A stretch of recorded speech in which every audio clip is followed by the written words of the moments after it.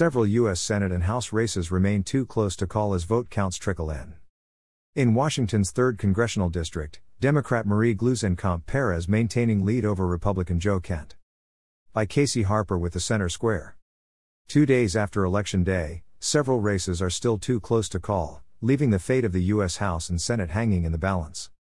In Washington's 3rd Congressional District, Democrat Marie Gluesenkamp Perez is holding on to her election night lead.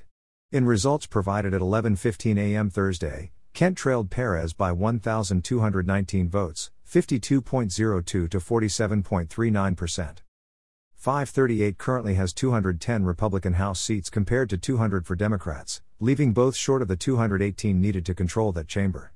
The House is still leaning toward Republicans, though, with expected House Speaker Representative Kevin McCarthy, Republican California, declaring Republican control. Nancy Pelosi has not publicly weighed in, even as many wait to see if she will retire from leadership. In fact, some races are separated by only a handful of votes. Outspoken supporter of former President Donald Trump, Representative Lauren Boebert, Republican Colorado, is leading her opponent by fewer than 400 votes at time of publication. Arizona, California, Nevada and other states also have close House races. Control of the Senate is still undecided and may come down to a December 6 Georgia runoff between Republican Herschel Walker and Democrat Raphael Warnock. Arizona's Senate race is not called, though Democrat Mark Kelly leads Republican Blake Masters roughly 51.4% to 46.4%. The Arizona Secretary of State's website indicates 100% of precincts reporting, but Maricopa County is still reportedly working through hundreds of thousands of mail-in ballots turned in on Tuesday. In Nevada's uncalled Senate race, Republican Adam Laxalt leads Democrat Catherine Cortez Masto 49.4% to 47.6%, with 83% reporting. Gubernatorial races are tight as well. The closely watched governor's race in Arizona has Republican Kari Lake behind Democrat Katie Hobbs by about 13,000 votes as counts continue Thursday. Overall, election night disappointed many Republicans who hoped for the red wave. So after all the analysis, it is clear the most likely case is both houses of Congress will go red and the megastates of TX and FL go redder, Matt Schlapp, chair of the Conservative Political Action Committee, wrote on Twitter. "We lost too many close races, but all in all I go back to VA very pleased."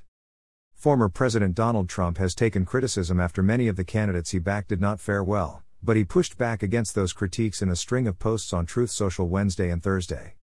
"Incredible how dishonest the fake news media is," he wrote. "The failing New York Times has gone crazy.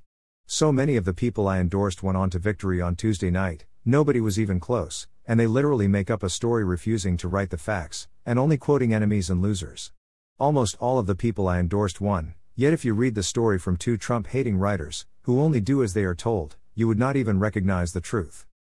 Speaking at a press conference Wednesday, President Joe Biden said he always expected Democrats to do fine and wants to work with Republicans going forward. "While we don't know all of the results yet, at least, I don't know them all yet, here's what we do know," he said. "While the press and the pundits are predicting a giant red wave, it didn't happen. And I know you were somewhat miffed by my sick optimism, but I felt good during the whole process.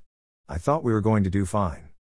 The American people have made clear, I think, that they expect Republicans to be prepared to work with me as well," he added. This story was first published by the Center Square.